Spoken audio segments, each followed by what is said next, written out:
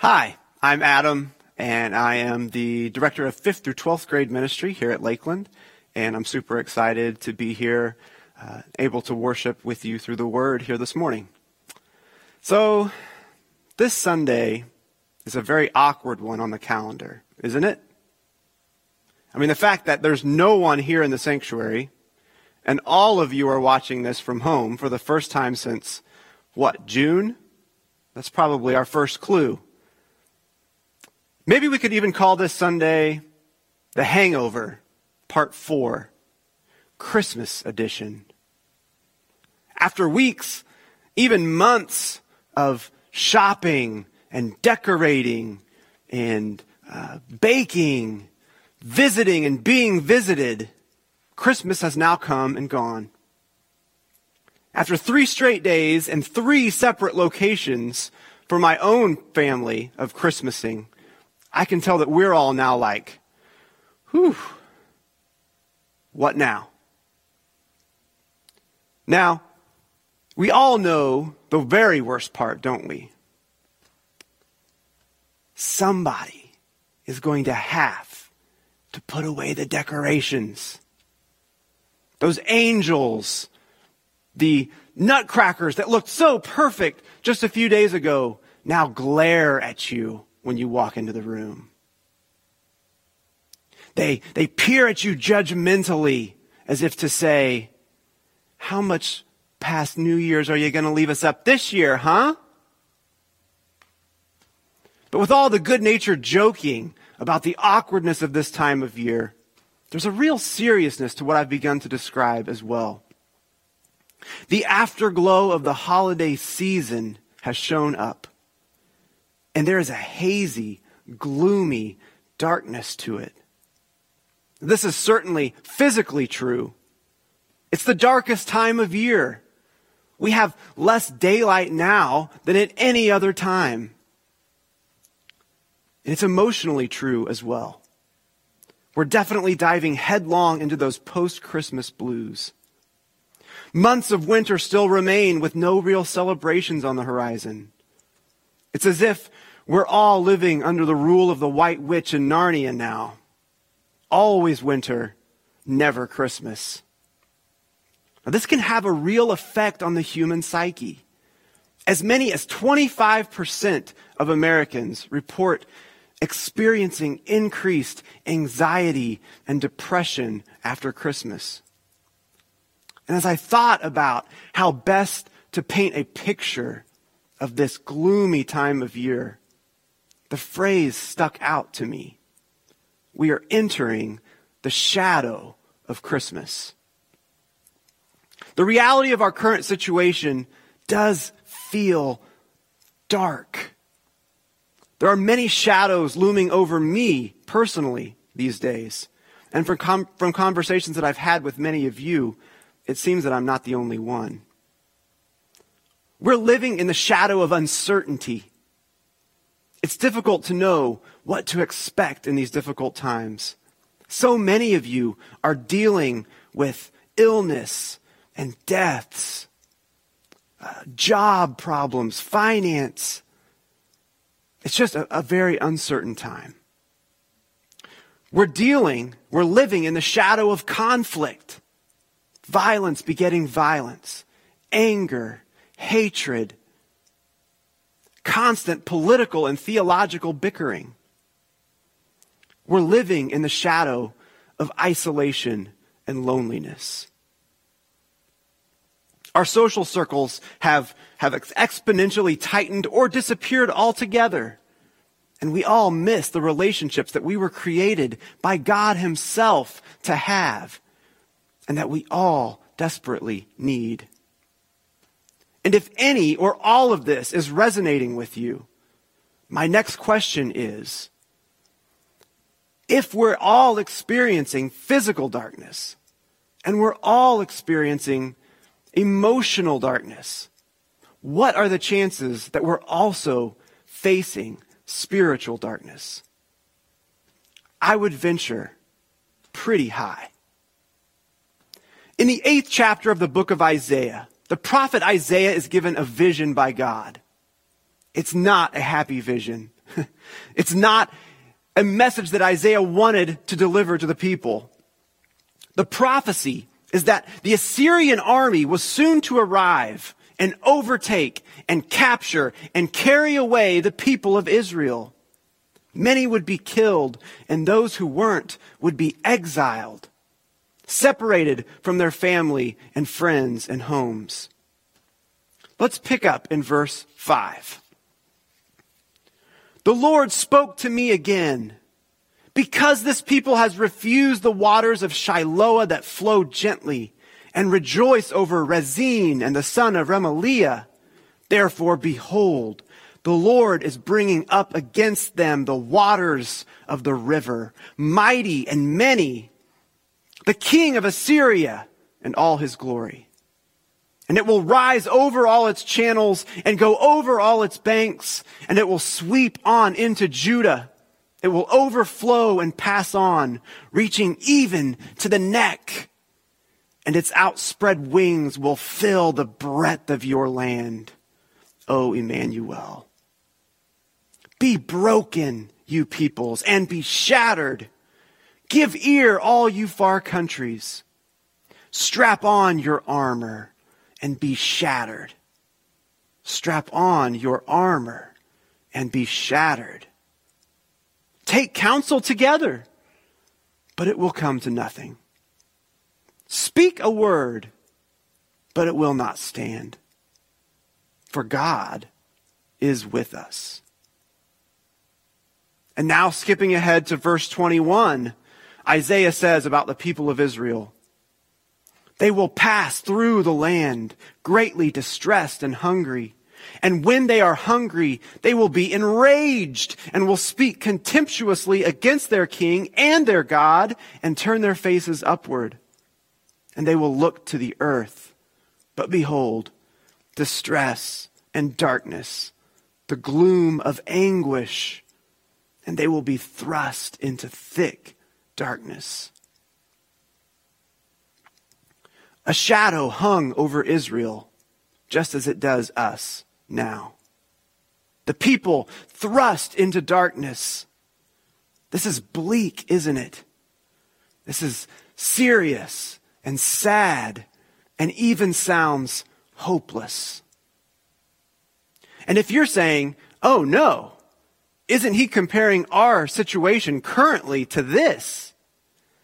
Yes, I am. And if that makes you shudder or makes your heart quicken a bit, well, that might be warranted. I think it would be a mistake for us to underestimate the darkness that we find ourselves in. And the question that we should absolutely be asking is, where do we turn? What do we do? Where do we find our hope? What can save us from this darkness that surrounds us? Now, I have to tell you, I'm absolutely blown away by what comes next. I find this absolutely incredible. Because if we turn the page from Isaiah 8 to Isaiah 9, we find God's answer. The title heading to this chapter is, "For unto us a child is born." Isaiah 9. But there will be no gloom for her who was in anguish. The people who walked in darkness have seen a great light. Those who dwelt in a land of deep darkness, on them has light shone. You have multiplied the nation. You have increased its joy. They rejoice before you as with joy at the harvest, as they are glad when they divide the spoil. For unto us a child is born. To us a son is given. And the government shall be upon his shoulder, and his name shall be called Wonderful Counselor, Mighty God, Everlasting Father, Prince of Peace. Of the increase of his government and of peace there will be no end. On the throne of David and over his kingdom, to establish it and to uphold it with justice and with righteousness from this time forth and forevermore. The zeal of the Lord of hosts will do this. This is a very famous passage. I'm sure that many of you have at least heard parts of this. And now that we know the context, this is absolutely incredible. The people are thrust into darkness. Their demise is imminent. What can they do? Where can they turn? They call out to God, and God says, there will be no gloom for those who are in anguish. For unto us a child is born. Jesus. It's a prophecy of the coming of Christ. The people who have walked in darkness have seen a great light, God says. Those who dwelt in a land of deep darkness, a great light has shone. God begins by assuring us that there is indeed hope. That there is an antidote to the darkness that we feel around us. And it's almost too simple, really, isn't it? How do we counteract the darkness around us? We need a light, of course. Why didn't we think of that? But where can we find that light? Let's skip all the way ahead into the New Testament, to the book of John, chapter 1, verse 9. The true light, which gives light to everyone, was coming into the world. And again in John chapter 8, Jesus spoke to them saying, I am the light of the world. Whoever follows me will not walk in darkness, but will have the light of life. Now some of you might be thinking, yeah, we get it. The answer is always Jesus. But what is this actually going to accomplish? We still have COVID. All of these issues still exist. Now our problem here, and this is all of us are in this together, is that we misunderstand and we mischaracterize the point of Christmas. If we expect that COVID is just going to magically disappear tomorrow, or that we wake up tomorrow and we go and look at our bank account and there's $25,000 magically there that wasn't there yesterday. Or that we believe that we're all going to suddenly and instantaneously agree on who should be president, what that president should do moving forward, and how we're all going to just suddenly get along. Well, I do think we might be disappointed. The shadows aren't going to instantly vanish. So then what is the point? The point is that there is a light that we can see, that we can come to, that we can bask in, that makes the darkness seem like nothing. The light is so bright, so glorious, so fulfilling that we just won't really care as much about the darkness lurking behind it. We won't be afraid of it. We won't be angry about it. We most certainly will not allow it to dictate to us who we are and how we live. If we truly understand Christmas, there will no longer be a shadow of Christmas to deal with. The truth and beauty of Christmas does not stop on December 26th. Because that first Christmas, God gave us more than a son. He gave us a truth that can absolutely transform us if we allow it to. God gave us the possibility of a new life. A light that can continue to extinguish the darkness and push the shadows farther and farther away. with each passing day. Now, I'm not saying that this is going to be easy. The shadows will not just vanish on their own. They're going to fight back. When the world encounters darkness, when it sees and experiences pain and suffering, violence and oppression, it reacts in two different ways. It calls out into the dark abyss with two distinct voices. The first voice says, this has got to be someone else's fault. Point that out. Call it out. Judge before you get judged yourself. Have you heard this voice lately? Have you seen it online? I have. Everywhere. And from both sides of pretty much any issue that you could possibly point out. And that second voice, the second voice says, see, I knew it. God does not exist. God couldn't exist with a world as messed up as this one. Or, even if he does, now we know for sure that God does not care.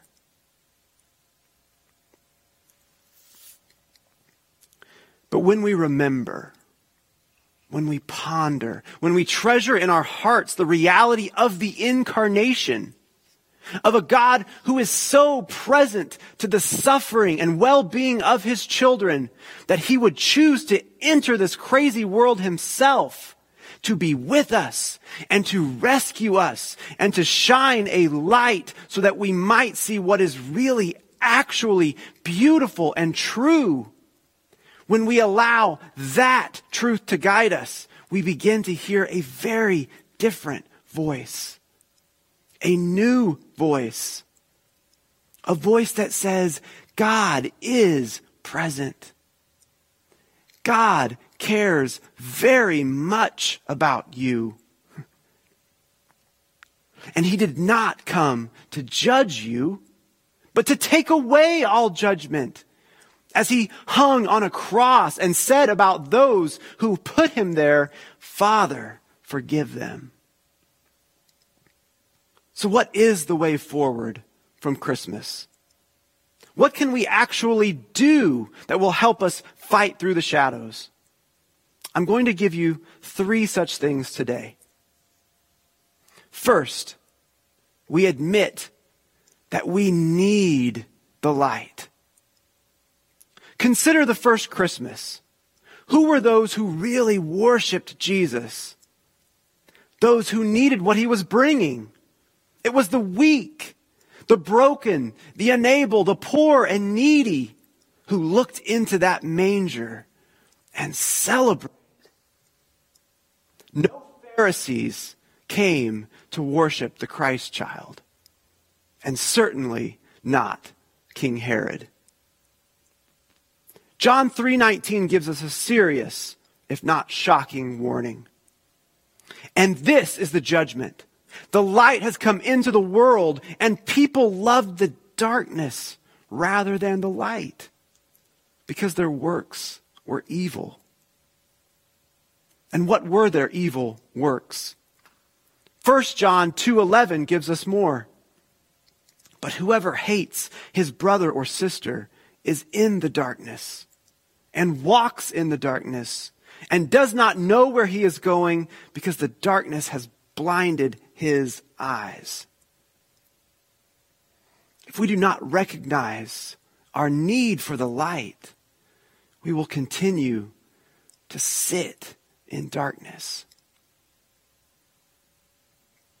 The second thing that we can do, we admit that we are not the light and we cannot provide the light.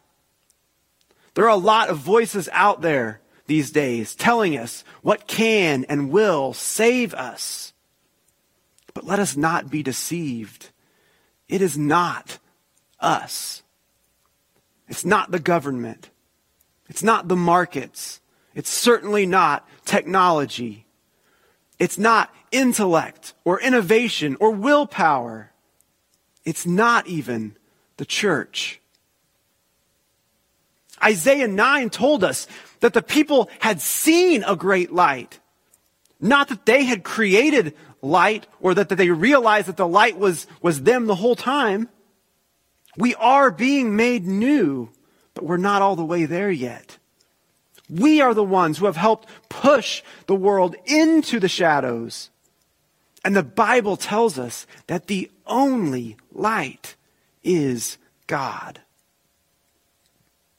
Finally, the third thing that we can do. We bask in the light and allow it to illuminate us. We make the pilgrimage to Bethlehem. We worship the baby boy, Christ the King. We experience the hope and peace that comes with the realization that God is actually in human form with us. And we allow that to change everything about who we are. We find the courage to take the world's disdain if we must, to give up our rights and liberties, to not seek our own fulfillment. Because Christmas means the end to thinking that we are better than someone else for any reason. Because the truth is, none of us could find our way back to God on our own. God had to come for us. Christmas means the end to having to stand up and defend ourselves or our honor. Because the truth is, the Almighty God has already declared us worth risking everything for, even His own precious life. If we truly believe that, our identity and value will never again be in question. Christmas means the end to trying to overpower or outmuscle someone else to lift yourself up. Because the truth is, God lowered Himself to unbelievable depths in order to lift you up to where you need to be. And when we begin to remember and believe that these things are true, I guarantee you, we will begin to show others where to find the light. Through Christ in us, they will see it and they will find it beautiful. A Welsh poet named R.S. Thomas wrote a hauntingly beautiful Christmas poem called The Coming. It begins, "And God held in His hands a small globe. Look, He said. The Son looked." Thomas imagines here God the Father showing God the Son the created world. Let's continue. "Far off, as through water, He saw a scorched land of fierce color. The light burned there. Crusted buildings cast their shadows. A bright serpent, a river uncoiled itself, radiant with slime. On a bare hill, a bare tree saddened the sky. Many people held their thin arms out to it, as though waiting for a vanished April to return to its crossed boughs. In this world, the Son sees very clearly the darkness. He sees a world that is absolutely broken. It's the world we know. It's a world that we love and is worth fighting for, but that we know will be the death of us.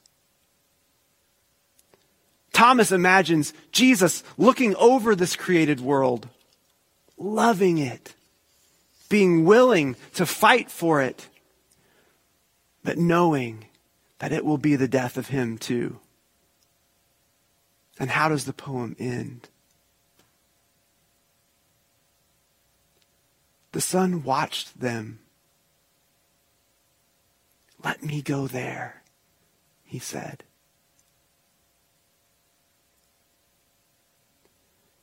Would you be willing to risk everything? A throne in heaven, a perfect relationship, even your own life, to save a broken and despairing world. To rescue a people who stretch out their arms, not even knowing where to turn to for help. Christmas is Jesus' answer to this question. "Let me go there," he says. The incarnation means that we must say with absolute certainty that God does indeed care. God became human.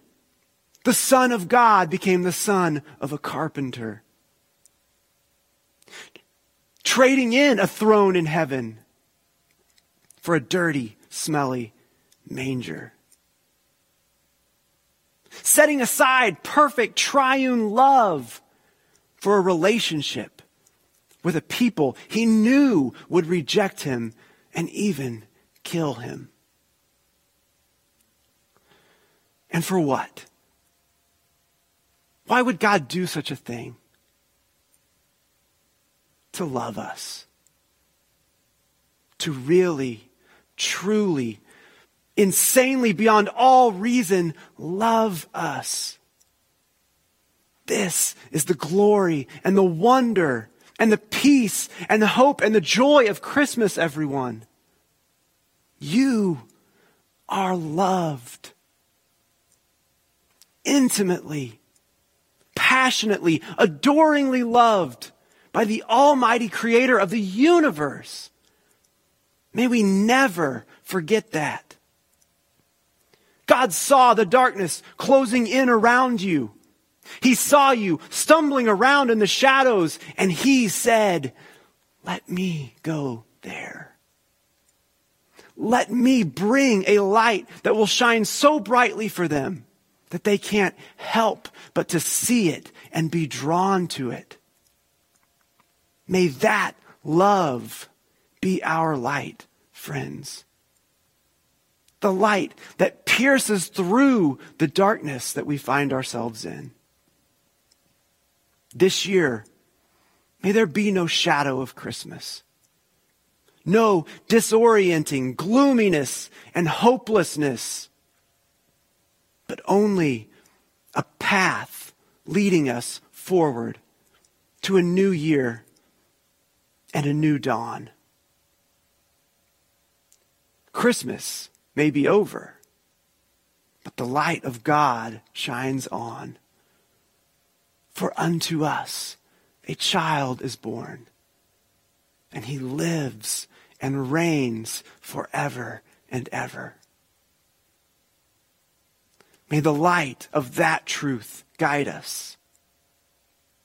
May it warm our hearts, and may it show us a world that needs it now as much as ever. Let's pray.